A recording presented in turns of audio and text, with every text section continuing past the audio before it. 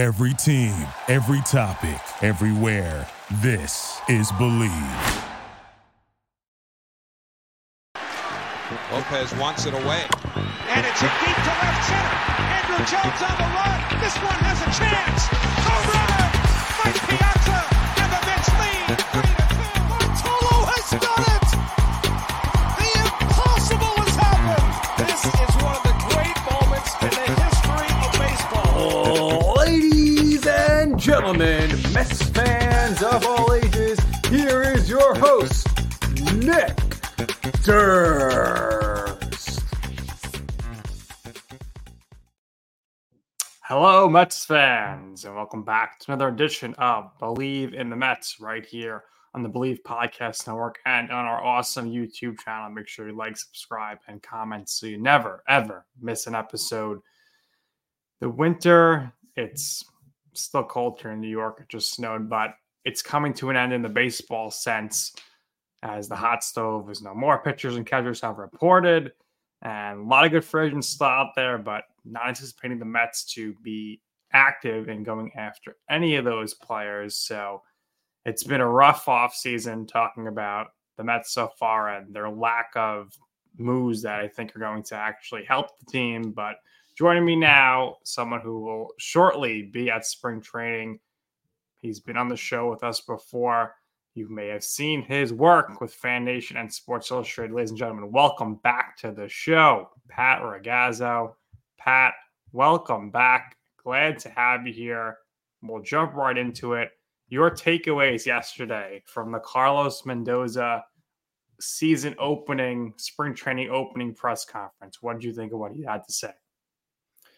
Well, I just think that it's just a very basic, opening for a manager, not just a new manager on a new team, but just in general for spring training. There's not a lot to take away from it. It's just the very, very first one of many that are going to go on this season. And new skipper in the chair this year, one who comes without experience, differing from Buck Showalter. And, he learned under Aaron Boone over the last several seasons, and we'll see what he has this year. But I mean, the Mets are going to be looking a little different this year, given their, allowance that they spent this winter. The expectations aren't very high, but there is still some talent on the roster. And, while there's a lot of ifs, there's still, there's a lot of room for, potential high ceiling and bounce back seasons for certain players. So yeah, it's going to be really interesting to see how this pans out for the Mets. Certainly a lot of ifs.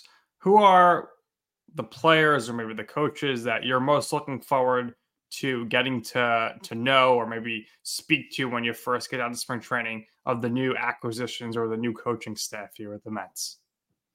Well, honestly, David Stearns going in the front office, looking forward to spending some time with him. I mean, we've gotten to speak with him a little bit at winter meetings, but, beyond that, he's still a newcomer. And, besides his first press conference and then obviously the winter meetings in December, hasn't been much chance to kind of get to know him. So that'll be, an exciting opportunity. And like you said, there's a lot of new faces. So Carlos Mendoza is someone who we're going to be spending time with this season, building a relationship with him and, potentially for the long term. And, guys like, they brought in, not too many, big names, but still Harrison Bader, who, I covered with the Yankees last year. Of course, I covered the Mets and Yankees for Fan Nation under Sports Illustrated. And, they brought in Jake Diekman and Sean Manaea. Luis Severino obviously covered him with the Yankees last year. So yeah, there's a lot of new faces and personalities, and it's going to be interesting to see how the clubhouse chemistry pans out. There's a lot of veteran guys in there, and some old faces from the last couple seasons, and obviously Pete Alonso and Brandon Nimmo and Francisco Lindor, some positive influences in that clubhouse. So yeah, it should be interesting to see. So of the people they acquired in the offseason, as far as the bullpen is concerned, I think Jake Diekman, he's got the track record. He's the one that should be true to his numbers last year towards the end of the season with the Rays. For you, though, Pat, let's put him aside. Which of these guys did the Mets sign that are coming off awful years ERA-wise of like 4, 5, 6, 7? Do you think could actually make the most impact this season and turn out to be maybe even an all-star, or at least that guy who's going to be there in the 7th and 8th inning for the Mets? Well, I wouldn't say that anyone was really an awful signing. You mentioned Jake Diekman. He had a couple rough years in a row. He has some track record. He was designated for assignment after 13 appearances for the White Sox last season, and the Rays picked him up, and they fixed his delivery, cut down his walks, and he was very effective with a 2.18 ERA in 45 innings after that. So that's very promising if the Mets can continue that success, if he's able to properly communicate to this pitching staff or the coaching staff, I should say, what exactly worked for him in Tampa and have it translate over to the Mets, then they should be in good shape. But beyond that, I mean, the Mets have Brooks Raley. They brought back Adam Ottavino, who's coming off a down year. Obviously, he's up there in age. That was a little surprising that they brought him back, especially for less money than the option he declined to obviously not stay with the team initially. It's kind of a head scratcher. So yeah, I think Ottavino and Raley will probably be in the mix for setup man, and Diekman, of course. And you have Drew Smith coming back, who's shown flashes in the past, but he hasn't really been able to put it together consistently, and he's had trouble with giving up the long ball as well. So yeah, it's kind of going to be a similar bullpen to last year, but there's some potential there. And obviously they basically swapped David Robertson for Edwin Diaz, and Edwin Diaz is an elite closer, potentially the best closer in the game, not named Josh Hader. So, it should be slightly improved maybe. And there's some potential there. Well, we'll see. Fujinami, great. He throws 101. His ERA was in the 7s. Tonkin, his ERA was a 4. Lopez, his ERA was in the 5s. So I don't know. Maybe there's going to be some miracle work here, Pat. Well, actually, Lopez, it's he's only one. He's coming off a down year, but he was an all-star in 2022. He had a really good season. I Bleav he struggled a little bit after he got traded at the deadline. But prior to that, he was like one of the best relievers in the game. So yeah, there's some ceiling there, and it's potentially a sneaky good pickup, and low risk, high reward. So David Stearns has kind of made a living off of those types of moves. So it's definitely possibly a promising move there. Well, we'll see if the pitching guru and David Stearns and Jeremy Hefner can get these guys right.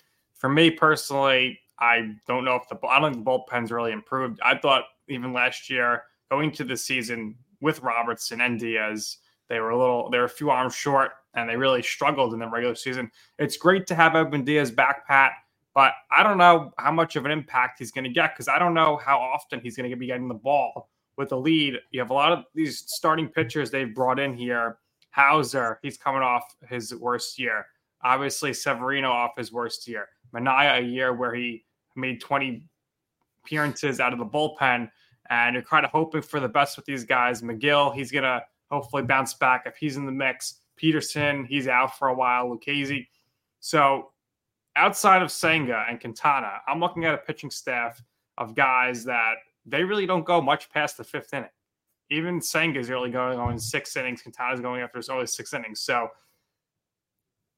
it's going to come down to a lot of depth here. A lot of injuries are probably going to play. So you want to have, I think, you can name all those starting pitchers, and there's going to be 4 or 5 more guys starting next year that we never even heard of. So of what Pat, are there any guys in the system, any prospects who maybe they're not even a high ceiling guy, but what starting pitchers should we keep an eye out for, an ear out for, that are already in the system that will most likely at some point make their Jose Budo ascension, and they'll be getting that spot start even if they get destroyed in that first outing, because they just need to have that depth starting pitching wise in the minors. Well, first off, Jose Budo is still an option and probably will get some starts this year, and was solid when he took the ball last year. So that's a pretty good depth piece for the Mets. And beyond that, they have guys like Mike Vassell and Tyler Stewart, Christian Scott, just to name a few. They have some guys coming up. Last year was a really good year in the Mets system for starting pitching. So that's definitely something to hang your hat on. And yeah, we could possibly see some of those guys make their debuts this year, because you're going to need a lot of starting pitching across a full major league season. David Stearns is aware of that. Everybody in the game is aware of that. And it's just the reality of the situation, especially with guys like, who they added in the rotation, such as a Luis Severino, who's dealt with injuries in the past. There's going to be opportunity probably for some of these guys who are at the AAA level. So it should be fun to see, what those guys can do coming up for the first time in their career.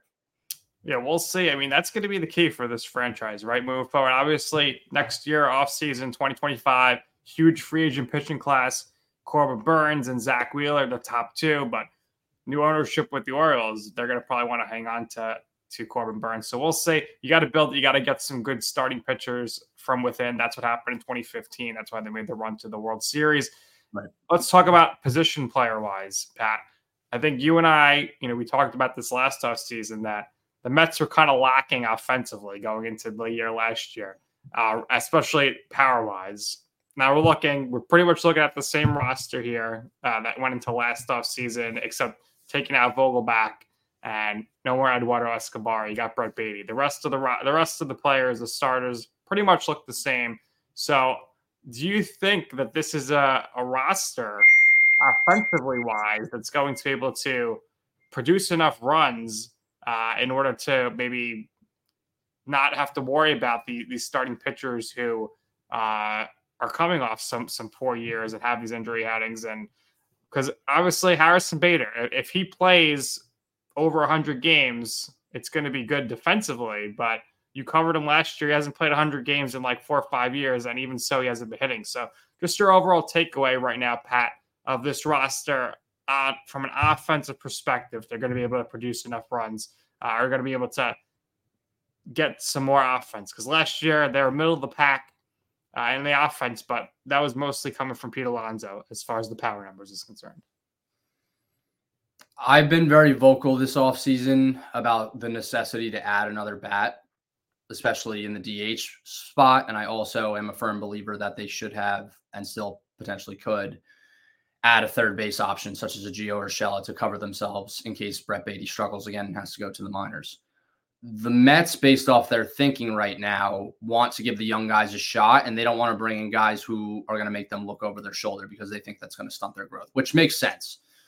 So when you look at last year's offense compared to what they have right now, the only addition they made was Harrison Bader. And Harrison Bader, at times in his career, has shown he can be productive offensively. We saw it with the Yankees. We saw it with the Cardinals at times. He's the best center fielder in the game statistically from a defensive standpoint when he's healthy.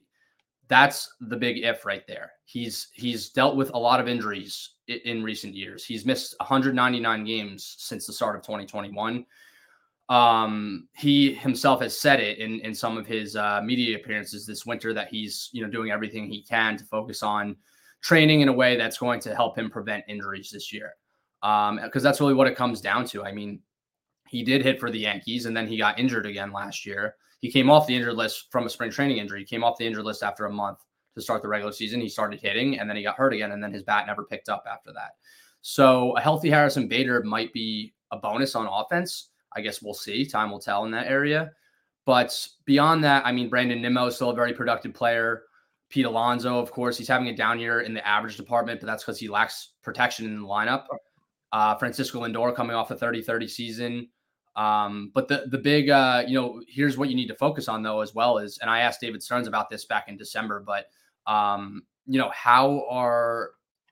what instills confidence in the Mets that Starling Marte and Jeff McNeil are going to be healthy this year and have bounce back years and be the impact pieces that they were in the lineup in 2022, because it made a huge difference.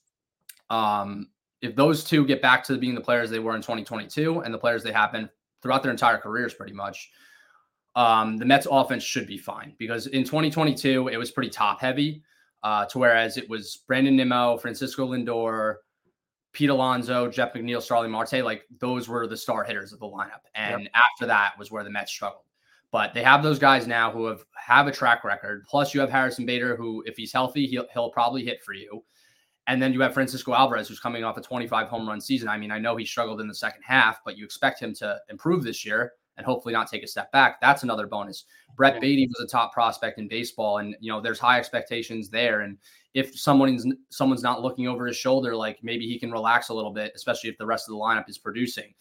It'll take the pressure off him. He'll be batting down in the lineup, and maybe you expect to get something out of him given his standing as a prospect in baseball, prior to being called up. And there is a lot of area there to have a good season offensively. Just on paper, it looks like they should have added more. So it really will just come down to health, and it'll come down to production. and who's going to underperform, who's going to overperform, who's going to perform to their career norms. And, the team they have, at least from the front office standpoint, the team they have right now, the offense they have right now, they Bleav could be a playoff team based off prior history and what these players have done in the past. And again, I don't agree with that strategy and that philosophy, but at the same time, it's not unrealistic. Yeah, well, you look at the way the market is kind of shaked out. There's some good players available still that could fill many roles. I thought a guy like Whit Merrifield would have made a lot of sense. High average, still on base, could play wide position. So it's kind of makes you question why are they so aggressive to jump out and sign like a guy like Joey Wendell right off the bat? Why was he that much of an upgrade over Luis Guillorme? I don't think so. Mark it down. Guillorme is going to win a game for the Braves against the Mets this year for sure. Iglesias is a nice signing, but I don't even see him making the roster, Pat, because Lindor, what did he miss? One game last year or the year before, one game because of his thumb injury. So where's the need for a backup shortstop? Obviously, you're not going to carry backup shortstop just to be on the bench. You're going to probably, that's going to be Wendell's job there. So it's interesting how they kind of shake that the offseason. You have to wonder if there's any remorse, any regret with the way this whole thing played out. But we're not going to hear that, obviously, from Stearns. He's obviously happy that he got Carlos Mendoza, I'm sure, and he's happy with the way they're strategizing. This is a team. I've talked to some people around baseball who love Joey Wendell, by the way, too. So he has a really good reputation. He's scrappy. He's a player who potentially could give the Mets a little bit in small doses and be a nice depth piece. If he's playing every day, they're going to have problems. But if you're just plugging him in once in a while, giving a guy a rest or using him in the right situations, he could be, he could work out for them. And I think that's what they saw, more of a ceiling in Joey Wendell than they did in Luis Guillorme, who Guillorme had a really good year in 2022 in a part-time role. But, beyond that, he's dealt with injuries and did not hit very well last year as well, and still dealt with injuries again. Well, we'll see how that shakes out. Again, a lot of good players available on free agency, but this is the Mets roster. I've been saying for weeks, it's pretty much set. And I'm not sure that they're going to be a wild card team like David Stearns is preaching. Obviously we keep hearing Alonso talk, which I don't want to hear about anymore. We all know he's going to free agency unless he gets traded. And this is a team that I think if they're uncompetitive, I don't think David Stearns would have any hesitations about trading these guys because none of these players are his players. Obviously we're months away from this, but what kind of sense do you get about David Stearns and maybe his attachment to anybody on this roster? Is he truly going to just use this year to see what he's got? And do you think he'd hesitate at all to trade any of the big names on the roster, such as the Pete Alonso, if he thinks it's going to better the team in the future? Well, that you hit it on the head right there. I mean, that's his job. He's not attached to any player on the roster right now. I mean, they know that Pete Alonso is a franchise cornerstone and a fan favorite, and it would cause a lot of heartache if they were to trade him. And that's why they didn't trade him this offseason. But not only that, I mean, he's a great player. He's the best power hitter in the game of baseball. No one has more homers or RBIs since he debuted in 2019. So, I mean, Stearns wants to see what he has. He wants to see what he has in the young guys who are major league ready now, such as Vientos and Brett Beatty and Alvarez. And they're going to go from there. And again, it's a business at the end of the day. So he's going to operate in the fashion of what's best for the Mets in the short term, mostly the long term, but short term and long term. So if they're uncompetitive by the trade deadline, he's going to be fielding calls about Pete Alonso. And if the price is right, it'd probably be in the best interest for them to trade him. We're getting ahead of ourselves, but that's just the reality of the game of baseball. And I also get the sense that if the Mets were let's say a game or two under 500 or maybe a game or two over 500, I think they would be more inclined to probably just stand pat than go and be aggressive and make a trade, even though they have a million shortstops in the system. So I really think unless they really overperform, Pat, in the first half, that they're most likely going to just ride it out with this roster or make trades. Do you get that sense as well? Yeah, I mean, if there's a chance for them to make a playoff run by the trade deadline, they're going to stand pat and maybe make some moves, but not major moves. They didn't make major moves in 2022, so why would they make major moves in 2024? Well, it's a different operator at the helm now, so you can't necessarily compare it to that. But yes, I know where you're coming from. So Pat, are you going to the London series, Mets Phillies? I don't think so. I don't think I'll be going to the London series. I think that's going to be a big series for the Mets. That's going to dictate where they're going to go for the rest of the season. Potentially, but yeah, I don't. As much as I'd love to go to London, I don't think I will be attending. All right. So we talked about the regime change. Billy Eppler, he gets suspended. So the big question is, Pat, like, who reported him? How did this happen? And if this didn't come up, we were assuming he was going to be back this offseason. But I don't understand what his role would have been. What would he have actually done that made this offseason differently? Your whole takeaway on this whole Billy Eppler suspension thing here. Well, I can't speak to who reported him. It sounds like potentially someone in the organization, but I don't know. And it could honestly be anyone. From what some players have said, specifically Tommy Hunter, a lot of people are saying that every team does this and they don't know why he's being singled out. And as far as what his role would have been this year, I mean, he was the main decision maker for the Mets across the last 2 seasons. So they were bringing in someone above him who was going to make decisions over him. So he would have been like essentially an assistant He would have the GM title, but he essentially would be assistant advising. Oh, this guy, yeah, I know he was good. He would be the number 2. So he would be an assistant GM essentially, just without that title. And Stearns obviously is. It wouldn't have made much of a difference this offseason if Eppler was here. No, unless you think that he would have convinced Shohei Ohtani or Yamamoto, but I don't think it would have made any impact. But I mean, there probably would have been more conversations, or at least a conversation. I don't even know if they had a conversation with him because they were never in on him. I think there probably would have been a conversation given the relationship that was there, but beyond that, it wouldn't have influenced them signing him or not because it wasn't in their budget. Yeah, or plan. Right. So last week on the show, talked about how Buck Showalter, he got wronged. He came out, he said, he was told to bench Brandon Nimmo because he was running the bases too much after a big game. We know that he was told to play Vogelback every day. So looking back now on last season, Pat, why is it that some fans still continue to blame Buck Showalter for the Mets' shortcomings last year in the first half? Because once they did the fire sale at the deadline, there was nothing that anybody could do that was going to make the team turn it around at that point with losing all their star players. So what do you make of Buck Showalter's recent comments that have come out?